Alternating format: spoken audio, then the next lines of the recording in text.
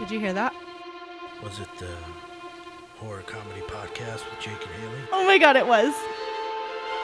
This podcast is for inhalation use only. And that means it's not for kids.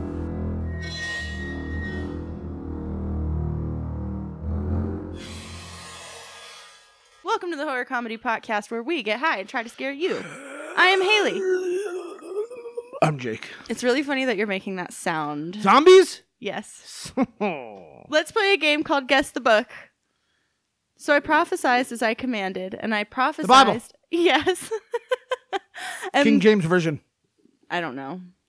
As I prophesized, there was a sound, and behold, Where a the wild rattling, things are. and the bones came together, bone to its bone. And I looked, and behold, terrifying. there was... This was the fucking where the wild things would grow. This is the worst wild thing ever. I don't want to sleep in a pile with you. But there was there were sinews on them, and flesh had come upon them, and the skin had covered them. They was snoozing. But there was no breath in them. Then he said to me, prophecy to the breath, prophecy, son of man, and say to the breath, blah, blah, blah, blah, Jesus. And the breath came into them, and they lived and stood on their feet, an exceedingly great army. That's that Jesus weed. That makes the dead Put their bones back together Jesus weed, and become alive. Zombies, Jake? It's called Jeffrey Christ. Ezekiel 37:7. Oh, Jeffrey. What? Jeffrey. I don't know. I think that's code for a joint, a Jeffrey. Oh yeah. Yeah. I found out a strain I'm gonna name. It's gonna be called Jeffrey Christ. Mm-hmm. Jesus' pothead brother. That's really good. That's really good. I like that a lot. TM. All you fuckers out there listening. Yeah, don't get any ideas. No, Mom. Get out of here. Or if you do make it, at least cite me in your works. Sure, that's fine. That's from Ezekiel 37:7. If you give a shit about that. Hey, Ezekiel. What's your name? What's your name? Ezekiel. Tony. Tony. Zombies in the Bible, Jake. There's dragons in the Bible. That's fucking crazy. That's a true story. All the way. I had this debate with my dad actually one Sunday. Very Southern Baptist, raised, Christian, if you will. Okay, and in a Sunday school, they're like, yeah, there were dragons and they were real. And I was like, what? And then they showed me the Bible, and I was like, whoa, dragons are real. Then brought up to my dad, and he's like, dragons aren't fucking real. Look over at my stepmom. She's like, well, and I'm like, ha, because she's seen them. Brenda's seen the dragon. Amy has seen the dragons, but a good stepmom name. But yeah, I had to argue with my dad, and then I had to show him, and I was like, see, dragons, bitch. Now that I know zombies, that'll be the next family dinner. The next one, 37:7. There's fucking zombies. There's zombies in the Bible, fucking dad. Dad. All the way in ancient Greece, dead bodies were buried with weights and rocks on top of them. Yo, you were telling me about this week. You were like, zombies aren't real. Because back in the day, they would have like... That's how they would bury him. That's how they buried them. Do you see it? Oh, whoa. What? Per... Oh, fuck, sorry. It's nice. Nice page. Okay. Yeah, no one did that to Jesus. Yeah, otherwise. Yo, who the fuck didn't put the rocks on the guy? Who did? No. Was it you? I was talking about the American Vampire Crisis. Oh. Yeah. Okay. Where Same thing. Scared to Death just did an episode about vampires, and they were talking about how they dug these people up, and they were describing like the things that meant it was definitely a vampire, and it was the same stuff that the Dollop listed in their episode about the American vampire craze, stating like that's what decomposition is, So it was just, that's why I was bitching, because I was like, this is ridiculous. This is like that's just what a dead body looks like. That's just what happened. How do you know? Because I've actually thrown a lot of dead bodies into dumpsters. They were dog bodies. Dogs. Okay, but still, let's get that out there for legal reasons. I've handled a lot of dead bodies. Lawyer said we can't talk about it. Right. So, yeah, all the way in ancient Greece, that's how dead bodies were buried to make sure that they did not get up. That'll be on our Instagram if you guys want to see it. In the 17th century, people from West Africa were kidnapped from their homes, forced onto ships, and brought to Haiti to work on sugar plantations.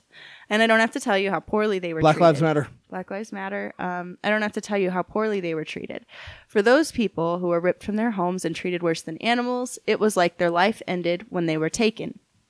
To survive, these people would have to mindlessly slave at the plantation, no doubt turning off their minds to avoid agonizing the loss of their lives. They longed for freedom. Slavery turned them into zombies. That's like what they equated it to. Oh, okay.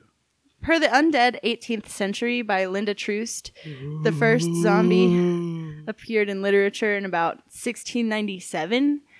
But they weren't zombies like you or I would recognize. It wasn't The Walking Dead. No, they were more like ghosts, kind of. Like what we would say is a ghost. I think the zombie is kind of like a cultural inkblot test, in a way, because the first zombie ever produced was White Zombie, and that was in 1932. Yeah. You're making this zombie. Yeah, and wait till you hear the plot of it. It's worse. Here we go. White Zombie is about a murderer named Legendre who helps out his friend Charles. Charles had a little crushy crush on this girl, Madeline. So he murdered him. But love is a fickle thing, and Madeline didn't love him back, so he murdered her. So their plan was simple. They were gonna murder her and bring her back as a zombie. That was good. So that she would be complacent and she would belong to Charles forever. That was good. We just riffed. Very good.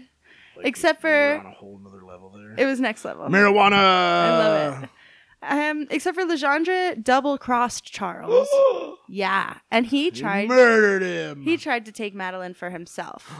Whore. Luckily, Madeline's husband comes and saves her. What? He just comes and gets her. I guess. These guys are just like fighting over her? I guess. And the husband's just like, oh shit, we forgot about the husband. Damn it. We should have killed him too. Like, clearly you don't have any problem with murder, you fucking psychos. I think been the first logical choice to kill. Yeah. Well. So he can't stop you. The cultural implications of this movie are pretty fucked up. Exactly. The implications. It was definitely a man's movie. Like, oh, she doesn't love you, kill her. Bring her back as a zombie. You can fuck her forever. It's fine. It's fine. It's horrible. And the only reason that didn't happen was because her husband saved her. It's like a whole problematic thing. Damn husbands. Always fucking things up. Tony is being crazy. But even with White Zombie, even with the 18th century fiends that we read about in literature, even considering, the tragic history of Haitian slavery, Haitian enslaved people. Oh, you're going to have to go. I could hear that one. That's his soundbite. Tony, what do you want? Zombies were a part of the cultural zeitgeist until George Romero's 1968 film, Night of the Living Dead. Whoa. The first showing of the Night of the Living Dead. Hit me with the siren. It was October 1st, 1968, at the Fulton Theater in Pittsburgh. It was this... Pittsburgh. The worst. The worst. It's the pits. It's the pits. It was a Saturday matinee, which I guess all horror films were back then. And guess what? Guess motherfucking what? Chicken butt. There was no film rating system. Oh, so it was probably horrible? Or super fucking PG XXXX? It was just... Actually, they came out with the film rating system the next month. But yeah, there was... Because of this movie. Probably. But there was nobody who was like, no, 9-year-old, you should not go watch Barbara get eaten alive. Have you ever seen that movie? No. Oh. Why would I watch that? I don't like scary things. It's cute, though. Oh, God. Okay, I'll tell you about it in a second. But Robert Ebert of the Chicago Sun-Times said, I don't think the younger kids really knew what hit them. They were used to going to movies, sure, but this was something else. The kids in the audience were stunned. There was almost complete silence. The movie had stopped being delightfully scary about halfway through and had become unexpectedly terrifying. Ugh. There was a little girl across the aisle from me, about 9 years old. She was sitting very still in her seat and crying. It's hard to remember what... Suck it. Suck it, child. Loser. It's hard to remember what sort of effect this movie might have on you when you were 6 or 7, but try to remember. At that age, kids take events on the screen seriously, and they identify fiercely with the hero. And when the hero gets killed, that's not an unhappy ending, but a tragic one. Nobody got out alive. It was just over. Tragedy. That's all. There's no hope. None. So, the film went on to traumatize many more children and earned between 12 and 15 million at the box office in the next 10 years. I don't know why, but Pittsburgh is kind of like a hub for zombies. I think George Romero just really fucking likes it there. Like, I was a Girl Scout in middle school, and that was where we took our trip because we were all, like, obsessed with Dawn of the Dead. Oh, God. So we went to that mall in Pittsburgh, and we stayed at, like, a hotel and, Was it like... themed? No, but we did barricade all the windows and door for fun. So Just in case. yeah, and we watched zombie movies all night. It was great. It was a whole troop of weirdos. But yeah, I don't know why What Pittsburgh... was that movie we just watched? That was you. The Den Mother one? Oh, yeah. God damn it. Yeah, yes, it was it you. was. It was. It totally was, because the troop leader was, like, also a ragtag wacky lady. Yes. I dig it. Ugh. It was very fun. I wonder how many other little girls have that memory. It was the only year I got to do it, so it is, like, one of my favoriteest, like, memories. But, yeah, I don't know. Pure. So pure. I don't know why, but, yeah, it's, like, a total... George Romero loves it. It's a zombie hot Would you be spot? a dead mother? Totally, I would. Dude. I would have so much fun. It's fun and cheesy, but it's, like, actually very heavy considering nothing like that had ever been done before. And before I explain to you the plot, I want to kind of talk about the culture of 1968. In 1968, Americans really needed Scarapy because this was the year... Not the Scarapy. The Scarapy babe. JFK was assassinated that year. Terrifying. This is the year that Captain Kirk kissed Lieutenant Uhura, which is the first interracial kiss of all time. It pissed off all the racists. Black Americans felt tremendous hope and then sudden loss and rage when a white supremacist murdered Dr. Martin Luther King. And people then watched riots break out, windows were smashed, and buildings were burned. This is not 2020, people. This is the year of Make Love Not War, right after the baby boom, when women were demanding sexual freedom and the first IUDs were coming out, giving women the autonomy of their own bodies. And after Night of the Living Dead... They were turning them into robots. No. Oh. But yeah, so that's kind of... Autonomous robots, people. They're all crazy. That is actually described as the night, or the year that America, like, started to Plummeted. splinter. Because that was, like, the first year that, like, whites and blacks were just, like, at each other, you know, and young people and old people were just at each other's 2020, throats. baby. It's exactly like 2020. Everybody was fighting with everybody. I know. We, like, the world goes in cycles and we're fucking... Hello, 1968. Yeah. How are you? So, it really is a Rorschach test, this movie, because in this movie, I mean, and I'm going to tell you the plot, and I just want you to think about, like, what it really means. Here you go, babe. Sorry, I was, like, kind of bogarting that. In this movie, Barbara and her brother Johnny drive to a cemetery to visit their father's grave. As they're leaving, a stranger hops out. Foolish. Yeah, fuck him. He's dead. He won't know. Cremate me. It's fine. Yeah, honestly, don't spend money on a dirt hole and a rock. When I could put you in your own dirt hole in the back. That's cool. Barbara, blah, blah, blah. Fucking. As they're leaving, a stranger runs up and kills Johnny. He starts to chase Barbara. She runs away and she meets up with some other survivors and they hole up together. They try as hard as they can, but slowly, one by one, they are all picked off. At the end, Barbara gets eaten by her brother. Whoa. Everyone dies the except first guy a zombie? Yeah, her brother. Well, no, Johnny. The guy that got murdered by a zombie, he was a zombie? Or the guy that did the murdering in the first place, he was a zombie? He got eaten by a zombie at the beginning and then he came back The and guy ate that killed Barbara. The first person. No, the zombie killed Johnny. Oh, so Johnny he was ate a Barbara. zombie, okay. Yeah. Okay. So goddamn, everyone dies except for one guy, Ben. At the end of the ordeal, Ben hears sirens approach and he thinks help is near. He walks out to get help and he is promptly shot and killed, mistaken for a zombie. The guy that shot the guy survived, though. Yeah. Also, Ben was the only colored person in the whole film, and he was shot by the cops. Oh, shut up. Mistaken for a zombie? Question mark? And then he's thrown on a fire and burned. Worth mentioning, I don't like where that's going. everyone else in the movie is white.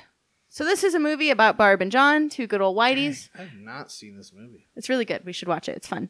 They're running away from mindless, violent, quote-unquote, others. They're able to escape and hole up with like-minded white people and one very level-headed black man who is calm and collected, who at the end gets murdered by the police. Is this the plot? That's actual? I mean, that's kind of the cultural... Yeah, that's really what happens in the movie. And I mean... What's his face was thinking when he made the movie? I don't know, but that's what was going on in the world, and that's what the movie's about. So isn't that fucking weird? Weird. Seems like the cops. like a parallel. The zombies. The cops, there's other people, and the cops are also other people, and everyone's against you. Except for... Trust no one. The, like, righteous. You know what I mean? Like, right. Talk about a fucking ink block test.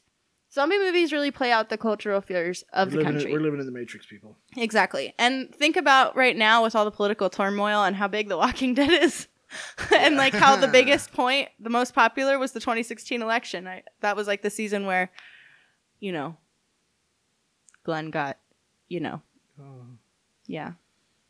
So, I don't know. It's crazy. The Walking Dead is honestly everybody loved Glenn. Same situation. I know. It was very sad. Everybody loved Glenn. And then... How dare you? Too Negan, kind of. I'm sorry. How dare you? I need a Glenn tattoo. You should just get a flying eyeball. But yes. So yeah, fucking goddamn. After that movie, we all know that zombies kind of just popped off. Like even Scooby-Doo fights zombies at some point. Scooby-Doo. Yeah. Even the fucking CDC has a page on zombies. Shut up. Zombie preparedness. Yeah.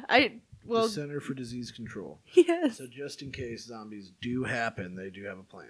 Zombie. Because I've seen every movie and they never have a plan. Look at. How do you feel about zombies? I don't mind them. You don't mind them? I see them all the time in Pueblo. You're cool with it? Yeah, they're just What if zombies happened? They are happening, baby. What if they really happened? I can look across the street right now and see two zombies fighting. That's a mean joke. And what would you do if zombies really happened? Survive. Yeah?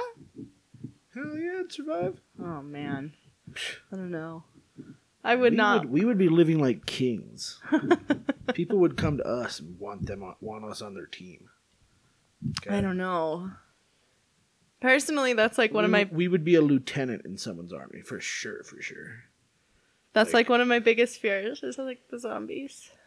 No, zombies are easy. The people are the problem. So you just got to get really good in with a group of people.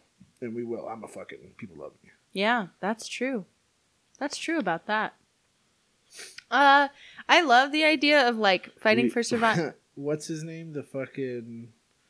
What's the bad guy's name with the seal? Negan. So Trevor from Grand Theft Auto. I would be Trevor. Yeah. So fuck with me. That means I'm Negan? No. I'm going to wear a sexy jacket and I'm going to get a big bludgeoning weapon. No. I mean, you can have that, yes. I don't know. Dope. I love zombie survival games and stuff. I love the idea of it, but in real life, like when I think about surviving that, like survival at what cost? You know what I mean? Like I'd wear a Hawaiian shirt every day. Every day. Like what are you inheriting by staying alive? And worse, what if you don't stay alive? If you turn into a zombie, like are you sentient and trapped and forever stuck in your rotting husk of a corpse and you're just starving and violent and you can't control yourself? This is gross. Is that... Ew. Like no ability to communicate, no ability to complicate, like do anything, you know? Yo, have you seen... It's an ad. Anyway. Yeah, disgusting. Anyway, April 30th, 1962 at the Albert Schweitzer Hospital in Deschapelles, Haiti. Oh no, don't do that. Clairvius Narcisse was admitted with complaints of body aches, fever, and general malaise. Zombies. He was also coughing up blood. His sister, Angelina, came to his side. The staff attended to him dutifully, but despite their efforts, his condition got much worse over the next day, and on May 2nd at 1:15 p.m., he was declared dead. So, you're turning into a zombie. No. We can't help you here. Angelina was gutted and immediately set out to notify the rest of the family. Their older sister, Marie Claire, showed up promptly to help Angelina, who was a mess. Marie Claire, you say? Yeah. Why does that sound familiar? It's a multi-level marketing scheme involving facial cosmetics. Involving facials. Penises. They identified his body and signed off on the death certificate, and Angelina and Marie Claire tried their best to comfort each other. When the... Stop it. Oh. I didn't say anything. Goddamn. But when the coroner came to put Clairvius in the body bag and take him away, they were like, it's time to go. The hospital staff bagged Clairvius up, and he was placed in the morgue for 24 hours. Then he was buried in a small cemetery just north of Leicester, north of their home village, and a few days later, a memorial slab was placed over his grave. In 1980, at the marketplace in Leicester, Haiti, Angelina shopped and went about her business when she was approached by a man in shambles. He was blubbering and crying and covered in dirt. He was wearing rags. He seemed old and haggard. Angelina, the man called out to her. She was taken off guard by him. She was like, how do you know my name? And she turned and she was like, who are you? You know? And he's like, it's me. It's V. And in the busy market square, Angelina felt frozen. Fainted. V was the nickname they called Clairvius by when he was a small boy. It was a name she hadn't spoken for at least 18 years. What? Angelina was shocked. What is the meaning of this? She demanded. The man began to cry. It's me, it's Clairvius. She studied his face. It was him. It was really her brother. Old though?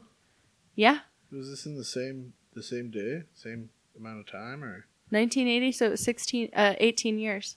later? Mm-hmm. Ah. Yeah. Shit. She studied his face. It was really him. Weird. It was really her brother. And the story that he told shook Angelina to her core. But after she heard it, she was actually fucking pissed because Clairvius, when he was around, he never helped any of them. He never cared about them.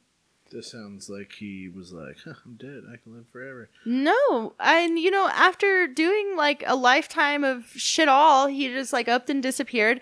They all grieved for him. They were all torn up. And then he just shows up one day and he's like, oh, blah, blah, telling this crazy story. So she started... He faked his death. That's what she's thinking, yeah. So she's screaming at him and she's telling him to get away. Get away from me. I hate you. I hate you. Yeah. The commotion attracted attention from the other villagers, and when they realized who it was, they all started to get worked up too.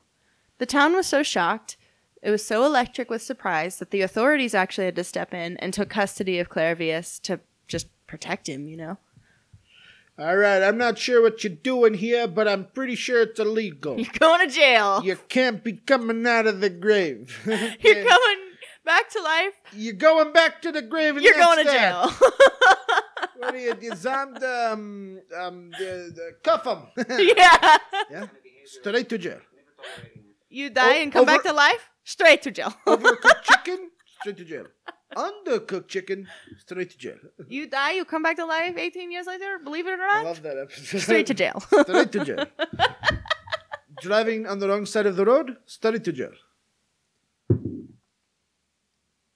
Isn't that guy a fucking asshole, though? Fred Amir? Yeah, he is. Yeah, prick. Our girl, Elizabeth Moss, he did her real dirty. Can't remember how exactly, but there's an episode of Holly Shook about it, which is a great podcast you should all listen to. Oh, yeah. So the cops took him, whatever. And then he was taken to a doctor, and he stayed there because he was safe. Illegal. Come on. Actually, I guess it's not that illegal. Just Maybe you station. should go see a doctor, bud. You've been dead for 18 years. That doctor was Dr. Duyan Lamarck, who had spent 20 years investigating zombies. Okay, so... Sorry. Probably not the best. Because obviously he's a little biased. He's like, I mean, he's an expert on zombies. He's probably like, oh, look at this guy. 18 years? Zombie. Every case that he covered, he scoured and pored over every test. He tried to figure out, like, if there was a drug involved. Or if there was some kind of science that could cause zombification. He tried to get a hold of medical records, stuff like that. And he was usually disappointed, like you said. I mean, like, it's hard to prove that someone's a zombie. So, like, a lot of times he was not able to prove that. Are you a zombie? He'd actually never, like, found a zombie before. I got one! Yeah.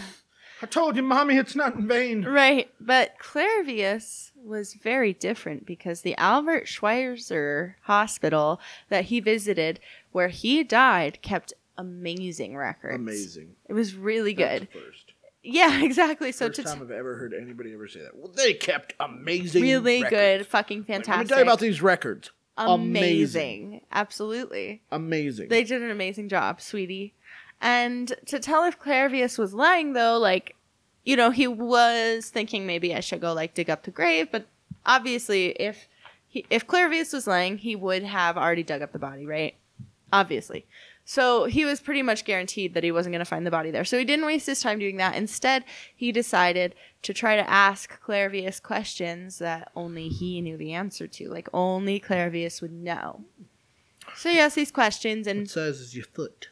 But yeah, Clairvius, I mean, he knew all the answers. What is your PIN to your bank account? Under the last word of your social security, yeah.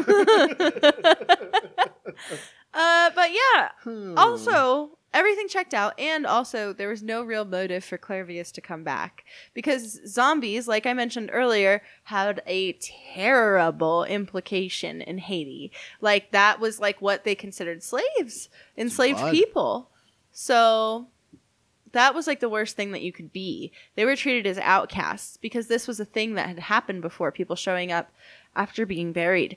And it was clear that Clairvius... They just needed to sleep. They just needed a really long nap. So tired, bro. I've been working long hours.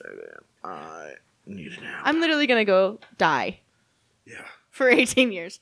It was clear that Clairvius... I'll be back. It was actually very clear that Clairvius was the same man who had, quote-unquote, died all those years later. But how is it possible? Lamarck asked Clairvius what happened in the 18 years that he was gone. Clairvius actually remembered everything. He remembered the sound of the dog. Huh? I was laying there. I was laying there. And then I laid there some more. Mm-hmm. I kept laying there. What the fuck do you think he was doing for 18 years? He was fucking in a grave laying there, bro. I heard a worm. Worm has entered coffin. I am now friends with Worm. Me and Worm are getting married. I know it's sudden, but I love her. Laying here. Honestly, it could be him, but I don't care. We love knows no bounds. Connection. No. Laying here. Clairvius remembered the doctor pronouncing him dead. He could hear his sisters crying after they placed the sheet over his face.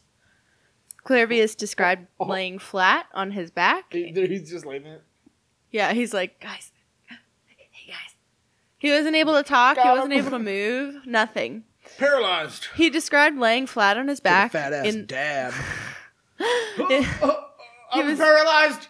Oh my god, I was paralyzed. Have you seen that video? Yeah, I have. Yeah. I'm paralyzed. Yeah. Oh god, I was paralyzed. I think he says he was like, I was seeing something, the same thing for 10 seconds, or he says something crazy. I was paralyzed, guys. And he starts like, I'm gonna die. I was like, bro. Dude, everything's cool, my guy. That was me the first time I smoked weed. I freaked the fuck out. Clairvius described laying flat on his back in the claustrophobic coffin. He was feeling suffocated. And then I was laying there. And he was not able to call out for help. And I was laying there. He wasn't able to move. He showed a scar on his right cheek, which he got from a nail that was driven through the lid of his casket into his face. Wow. No. Imagine not being able to move or speak and hearing the sound of your own nails being hammered into your coffin lid. Just like it going into you, just like, damn it. Fuck. It's so itchy. Damn it. He could hear his sisters crying at his funeral. Damn, obviously didn't put him 6 feet down. And he described the horrifying sound of his coffin being covered in dirt. He listened, horrified, to the sound of himself being buried alive. Dart. When you're stuck there, like, fuck. Then he can start he can't move. Well, after he, the last pile of dirt was put on, God enabled him again. Like Fear Factor? Like, oh, fuck! What the fuck, man? Felt... It's a horrible episode. As he listened... His level's hard as fuck. As he listened to the dirt sealing his fate, he felt like he could see his own casket being covered in dirt, like he had come out of his body. He was probably having a near-death experience from loss of oxygen. Realistically. Okay. No. No? No, that doesn't explain it. No? No. Get your science out of here. Somehow, the silence that came after the shoveling sound was even more horrifying. He was alone, and he was alive, and he was buried under 6 feet of dirt. The worm was there. And the worm was there. The silence was deafening, and it lasted for hours. Then he could hear something familiar. Shoveling. Had they realized their mistake? Were they coming back to get him? The digging sound came closer and closer until he could hear the metal of the shovel make contact with the lid of his casket. Ding! And then the sound of the metal groaning as the nails were ripped out of the wood. And then the lid was opened.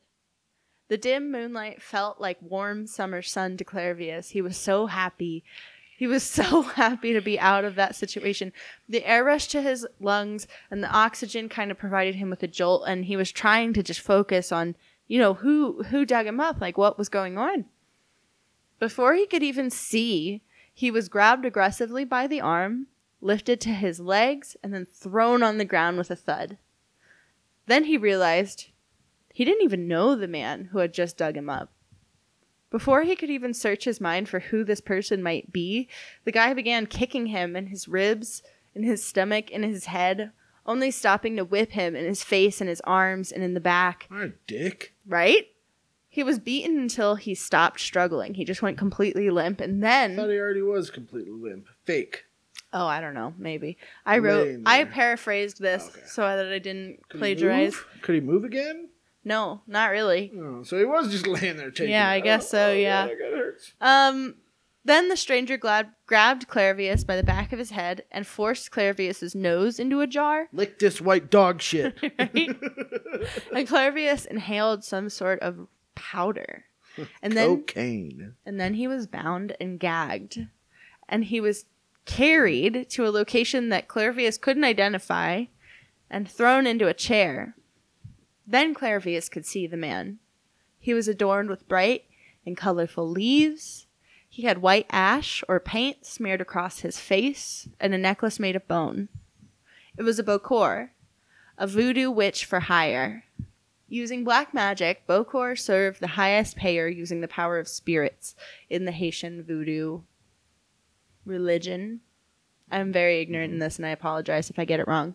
The Bokor tended to Clairvius's wounds on his face before standing him up on his own two legs. Give him all those wounds. He just beats the shit out of him. He's like, his nail hole. Fuck you. Fuck you. Whatever it was. Come on, I'll take care of you now. If it was right, my bad. I just snapped a little. The way you fell out of that cabin, the coffin just made me really upset. The nerve. What a worm. Jesus. The worm. Got me there.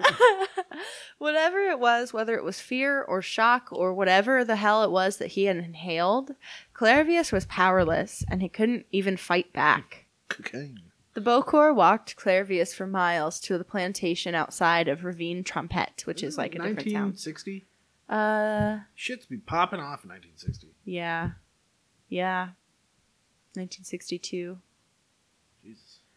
The Bokor talked briefly to the plantation owner, and Clairvius was left unattended. He's not going anywhere. He's not going anywhere. But Clairvius, in his mind, he was like, I can run. Like, this is my chance. I can book it. But he couldn't.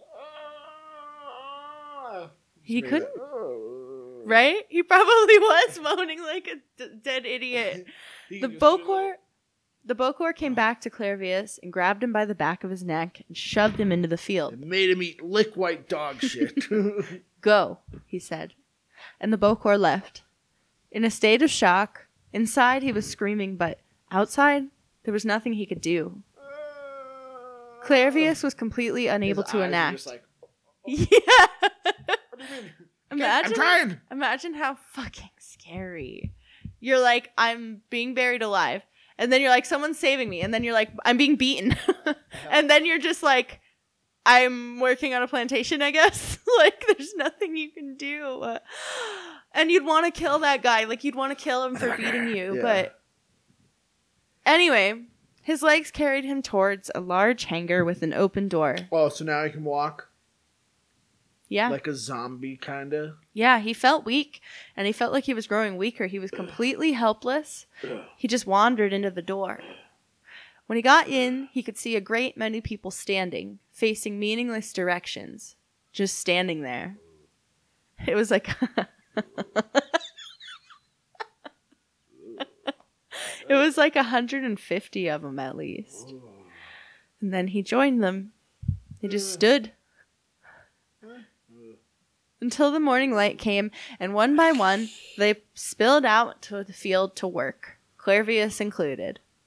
Damn. And that's the exact routine that he followed every day for 2 Zombie years. labor. Can we go to that farm? Hell no. Hell Clairvius yeah. was awake the whole time. Whoa. He missed his family and his friends. That one's like, it can't be fast work. This is like, what do they farm? Like, let's say Sugar Sugar plantation. plantation? They're like planting it and then harvesting it, and that's it. And inside, you're just like, it would be nice if I could see my mother. Yeah. Yeah, but their motor function is not good.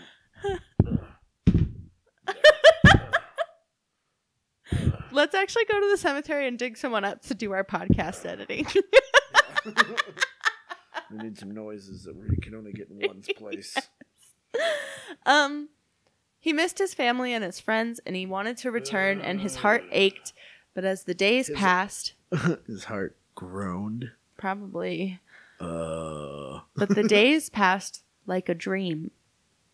Things were distorted and slow, and Clairvius was unable to make even basic decisions or overcome basic obstacles. There was a stream on the property that appeared as a rushing river to Clairvius.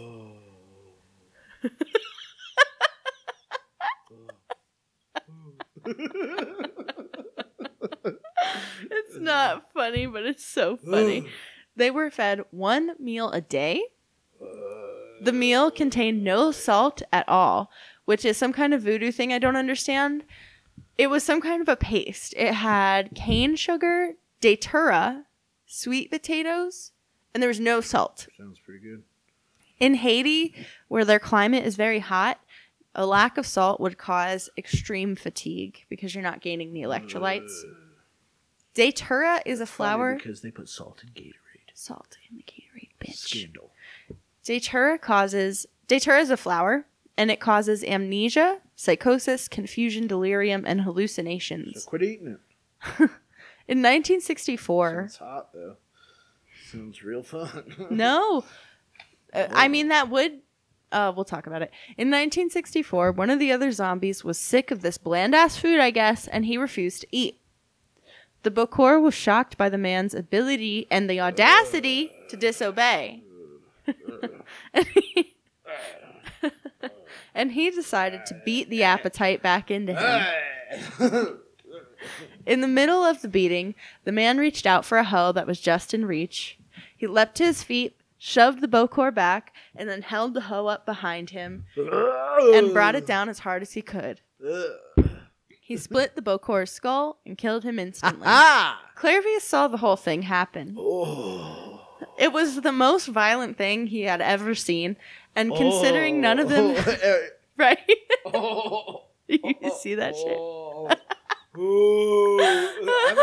Can I be a zombie for Halloween? Yeah, totally. We should be zombies. That would be so fun. Done. Okay, let's do that. Face, whatever you need. All right, cool.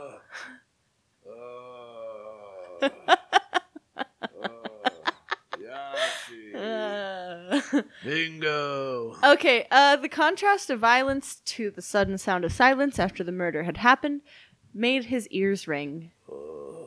Clairvius felt like Clairvius felt like sobbing. He wanted to fall and just grieve, and to his surprise, he was able to. He fell to his knees. He started crying, which for the last 2 years he couldn't do. What a crybaby. He looked around at the others who began to leave the plantation and cross the river that now Clairvius could see was only a stream. Clairvius had broken the spell. He's a human now. Yeah, sorry. That homie broke him out. Clairvius remained a zombie murder. Clairvius remained in the northern region of Haiti for a few years before drifting into the southern part of the country. In his time, get my bearings here. Fuck. Oh my god, this food is so good. What's in it? And they're like, that's just salt. That's a leaf. Sir. Hello? That's a banana? Are you good? So good. He's just like rubbing it into his eyes and shit. So Sir? amazing. Sir? Why are you doing that? Because I can. Sir? He's literally like at a cart, just like... And like throwing them at people. Just doing whatever he could just do whatever he wanted now. Sir? Sir, could you stop? In his time he spent wandering around, he wrote a few letters to his family, but he never heard back from them. He had plenty of time to think and reflect on why this happened to him. Whoa. Who would have hired the Bokor to turn him into a zombie? The plantation owner, dummy. One thing in particular did come to his mind, though, because his brother, 18 years ago, right before Clairvius died, Dick. his brother came to him to ask Clairvius to give him his portion of the family land. Clairvius refused. Their dad was like about to die, and in traditional Haitian culture, they split it up between all the kids equally. His brother wanted the shit because Clairvius had no wife and no kids. You ain't got nobody. Clairvius' brother You're a bum. had a bunch of kids. I'll give you some money for it. Yeah, exactly. And Clairvius was like, no, I want that shit. Like, I'm keeping it. Fuck you. Fuck you. Clairvius, a few days later, had to rush to the hospital. The discussion itself was disrespectful in Haitian culture because at the time their father wasn't dead. But also, it's worth maybe mentioning that it could have been a woman. Because Clairvius had fathered several children and did not give a fuck. He never married any of the women. Yes. Everywhere. I don't care. Jizz everywhere. He had a savings account. He did not pay any sort of child support. So Hell yeah, bro. Just keep up men's the good rights. Fight. Yeah, men's rights. Oh, God. In fact, Clairvius thought it could be his family members or his friends. At this point, it could have been anybody. Exactly, because there was been literally anybody that hated this asshole. Yeah. Ah, you fucking You dick. Some of his friends, some of his family members had asked him for money, and he told them no. And well, I mean, shit, maybe I should start getting some people some money. you guys want $5 right now? I know you didn't ask, but you can have $5. Now that Clairvius had time to reflect, like you said, he didn't have a whole lot of friends. He was not the most popular person in town, you could say. And now that their father was nearing the end... Oh, wait, what? Oh, sorry, I already said that part. But yeah, They hated him. had Clairvius just been punished for not following the societal norms of supporting community? Like the shit that kind of held their society together? Is that why this happened to him? So sorry. One thing was clear. Extremely sorry. One thing was clear, at least his uncle was involved, because his uncle was the one that disposed of the letters that Clairvius sent. Shady ass motherfucker. Definitely. Dr. Lamarck was bewildered and surprised to hear such a vivid account. Yo, really? Right? Well, I mean, that's kind of not my realm. I mean, That's a lot. I'm zombie. Oh. Okay, so I can't do anything about what you just fucking told me. Also worth, I forgot to say, Clairvius only came back to his town because he heard that his brother died. Huh, fucker. Yeah. I'm good. So my turn. I'm gonna hire you, Hey, bro. I'm back. Go get him. Yeah, right? Oh Go my salt god. for him. I killed the original guy. Otherwise, I would... Or someone killed the original guy, or else I would hire him, because he did a great job. Oh, great. I was there for like 2 years. I had no idea what was going apprentice? on. Yeah. 18 years, down the drain. Dr. Lamarck was amazed by Clairvius' story, and he was surprised to hear such a vivid account. The doctor had heard of the 1912 account written by Stephen Bonsall, where a man was buried and found several days later in his burial clothes, moaning and not recognizing even his wife or his mother. He had heard of the 1959 case written by Francis Huxley, where a woman was buried only to be found 4 years later by her nephew, who claimed she was wandering around in a stupor. In both of these cases, it was not able to verify any medical records, and neither individual was able to tell the story of what happened while they were gone. Drugs. Exactly. It could have been drugs. It could have been a mental illness. We don't know. In this case, though, Dr. Lamarck didn't only have medical proof, but he had a first-hand account from Clairvius. Oh. Feeling ignited by the proof he found in the pudding, Dr. Lamarck Duyon reached out to his colleague in New York, who was too busy, who referred him to another expert, I'll be famous. Wade Davis, very famous probably, hopefully, who went to Haiti to investigate. Davis was a man who had done it all. You don't say. Hater. He was totally like one of those guys. He was like a tall, blonde, blue-eyed guy who was probably like Fred from Scooby-Doo. That's how I imagine him. He was like, Jinkies, I better go investigate. I'll bring my gang with me. Yeah. Wade Davis went to Haiti to investigate. Wade Davis was a man who had done it all. He had lived in the Amazon. He tried ayahuasca. He was getting his PhD in biology. He was a man. He was a man.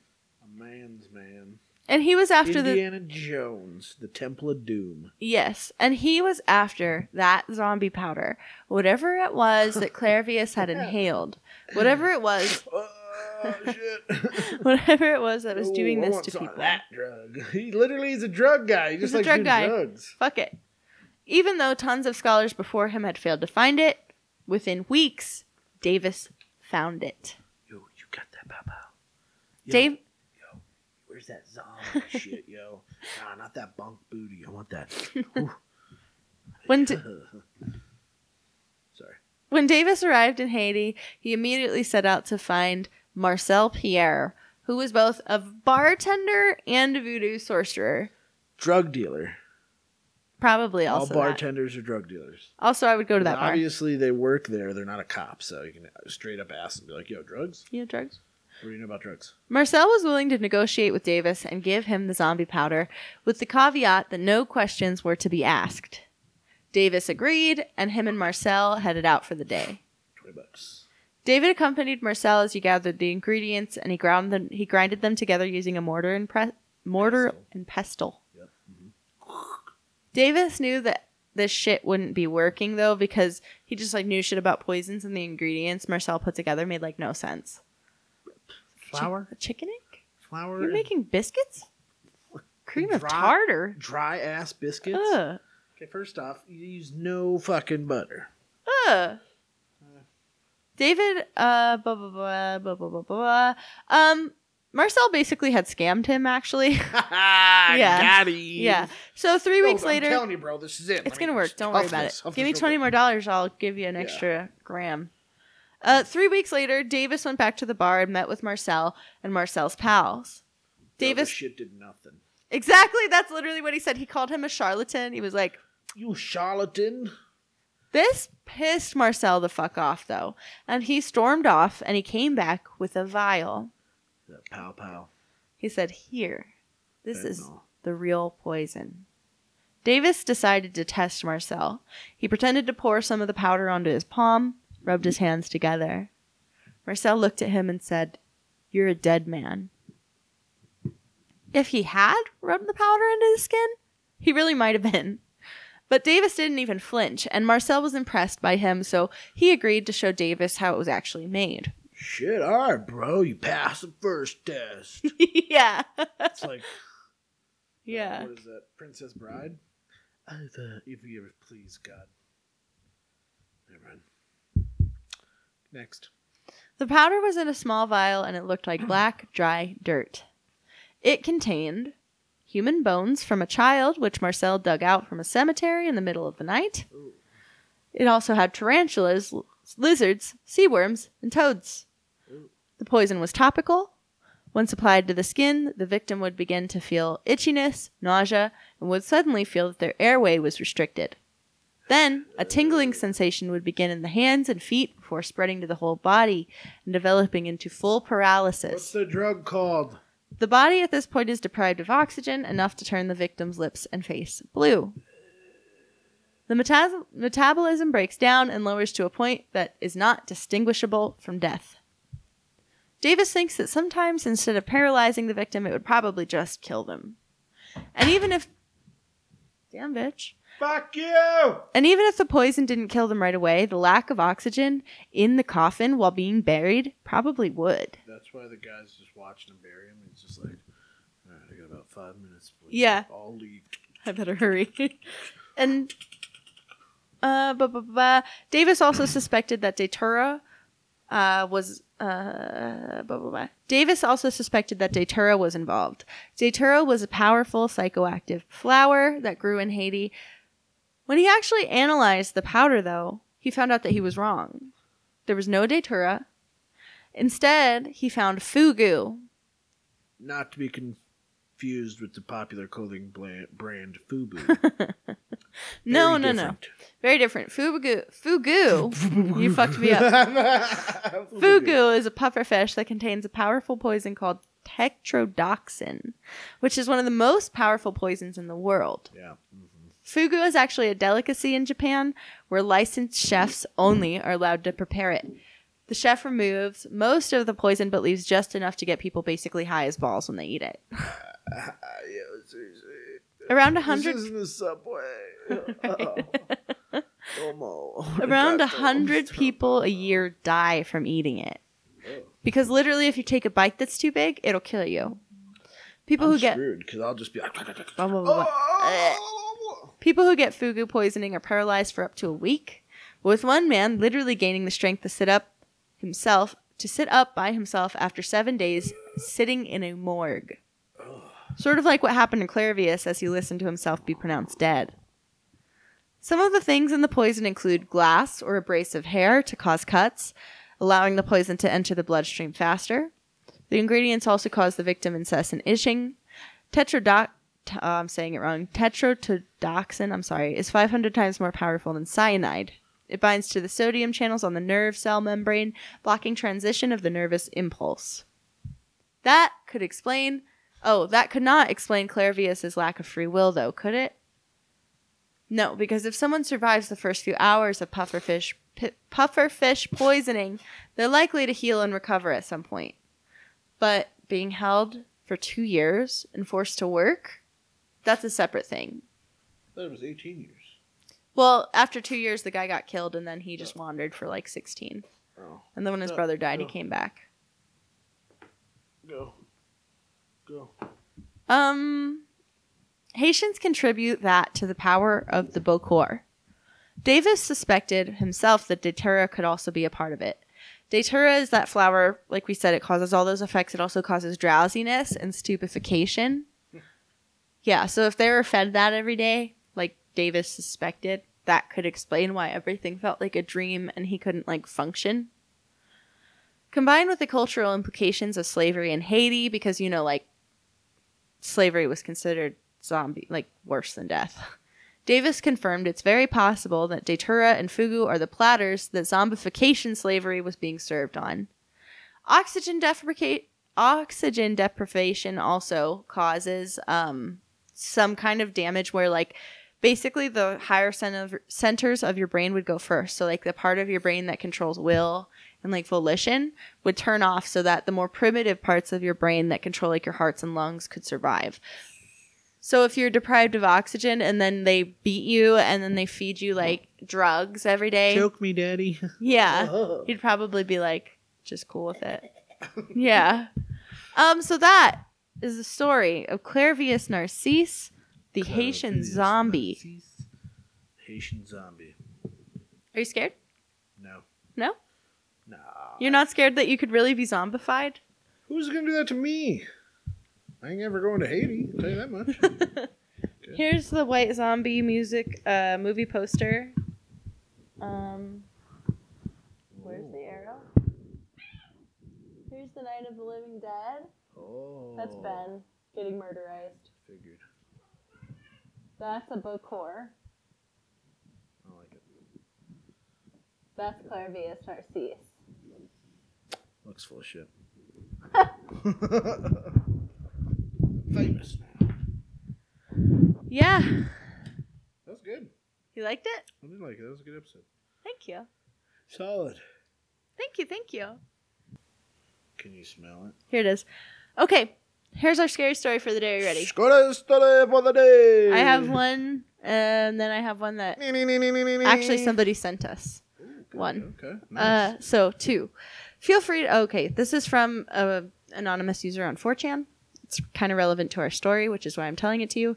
Feel free to post your own, but I got one for you guys. I wanted to hear your thoughts on it. I was 14 at the time. I was pretty fit because Has this been verified that it's the actual story?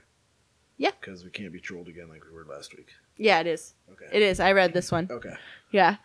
I was 14 at the time. I was pretty fit because I did cross country in high school, but nothing special. And I was on a scout hike. We're going down into the bottom of the Grand Canyon and spending a few days on the res. Alright. Terrified already. The group kind of naturally splits into the slow guys and the fast guys. Normally I'd be with the fast guys, but my friend is a fat fuck, so I linger back with him in the slow group. I mean, I appreciate the support. Thanks, buddy. Yeah, exactly. I'm kind of a rock nerd, so I like looking at the geology formations. Nerd. Another bonus of the group is that I can wait behind for a bit to look at things and then catch up pretty fast. Ah, they're real slow. Most of the stone is in horizontal layers, but I see a stripe that twists from horizontal to vertical like a graph. I feel a little bit of cliff climbing up in the narrows, but no biggie.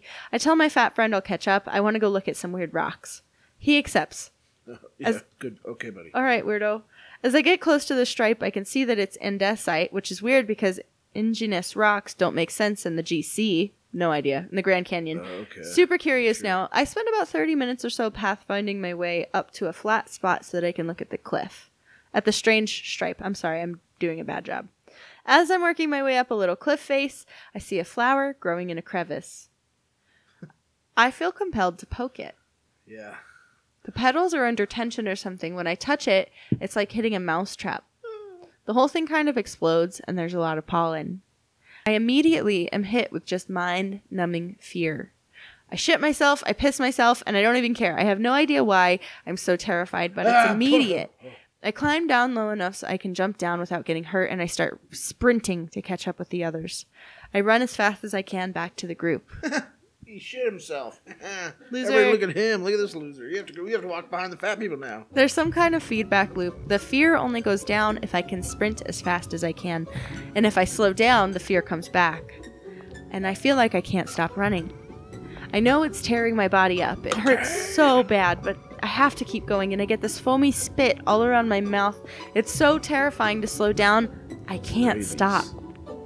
The slow group sees me coming up to them like a bat out of hell, and they're trying to ask me what's up, but I blitz past them way too fast. I make it to the fast group, and they're trying to ask me why I'm going like this, but I can't slow down because it's too scary. The scoutmaster, thank God, is bigger and stronger than me, and he grabs me as I run. Apparently, I fight like an animal. I keep trying to bite him while screaming that I have to get away before it arrives. He's a former wrestler, so he just grabs me and got me into a headlock until I passed out, and then they tied me up. They sent a fast guy back to the slow group to tell them... Oh, let me switch to the other one. I'm sorry. Yeah. Well, then be like, all right, who gave him the weed? Who did it? The only option is to send someone down to the tribe down there and have them medvac me out. They decide to send someone to the tribe to get a horse that can carry me and then get me close enough to the medvac. I'm sorry. I'm trying to do too much. God damn it. What? The scoutmaster has them watch me while he goes down to the tribe. It probably takes an hour or so, but the fear fades and I have no idea what the hell happened. They're not even mad at me. They're just baffled at what scared me out of my mind like that. And all I can talk about is the fucking flower. When they see that I'm not going to run off again, they untie me and let me wash off in the river and get a change of clothes. Something's definitely wrong with me, but I've never had a moment like this before. They're mostly used to me being kind of clinical and robotic, so it was really weird for them. And to be honest, it was weird for me too. I've never lost control like that before, or since. Eventually, the scoutmaster got back with a horse, but it was decided that I didn't need a medvac out. We used the horse to get back down the canyon because I was destroyed from that panic run. I must have run about 6 miles in 30 minutes. I could barely stand. Alright, buddy, ain't that fast. I spent the rest of the night trying to take it easy, trying to recover enough to walk back out again. I'll be honest, you guys, if I hadn't stuck to the trail, and if the scoutmaster hadn't been there, I think I would have run myself to death. It took a really long time for the fear to wear off, and when I was basically held down, even with the amount of running that I'd done, I could basically be crippled for the next 2 days. I was barely able to get out of the canyon by myself. I asked the tribe about the flower, and they said they'd never heard anything like it. You fucking high, bro? Come on. Whenever I Fucking freaked out. Whenever I hear stories about someone being found 30 miles off course from their hike at the top of a mountain or something, I think about that weird little flower, and I wonder about how many people survived that little ball of doom. Also, sorry for talking about rocks so much. I just like them. Nerd. Nerd. Are you scared? No. You're not scared that you'll touch the wrong flower and die? I don't touch flowers. Check this guy. Okay. We got an email from a listener. Shut up. It was my sister. Hello. Leah emailed us. She said, she listens to us while she works. She said it makes her super happy to hear us while she works. Having the podcast to listen to elevates her day so much. God. Someone likes us. Right? She immediately thought of this video when she listened to us asking for stories, and she thought of this and the spooky story that it comes with. And it's not long enough for a whole episode, so she said it might make for a cool last-ditch attempt to scare Jake. I don't like her already. So. It's a video? I'm going to show you this video, and then I'm going to tell you about it. Okay. I don't like that you're so excited about this. You guys are twisted. All right, can you see? Yep. Next door or what? It's like fucking 3 minutes long.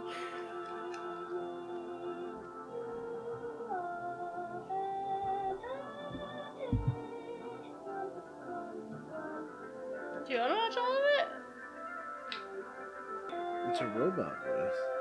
Well, with the like off synthesizer music in the background, there's something weird about it.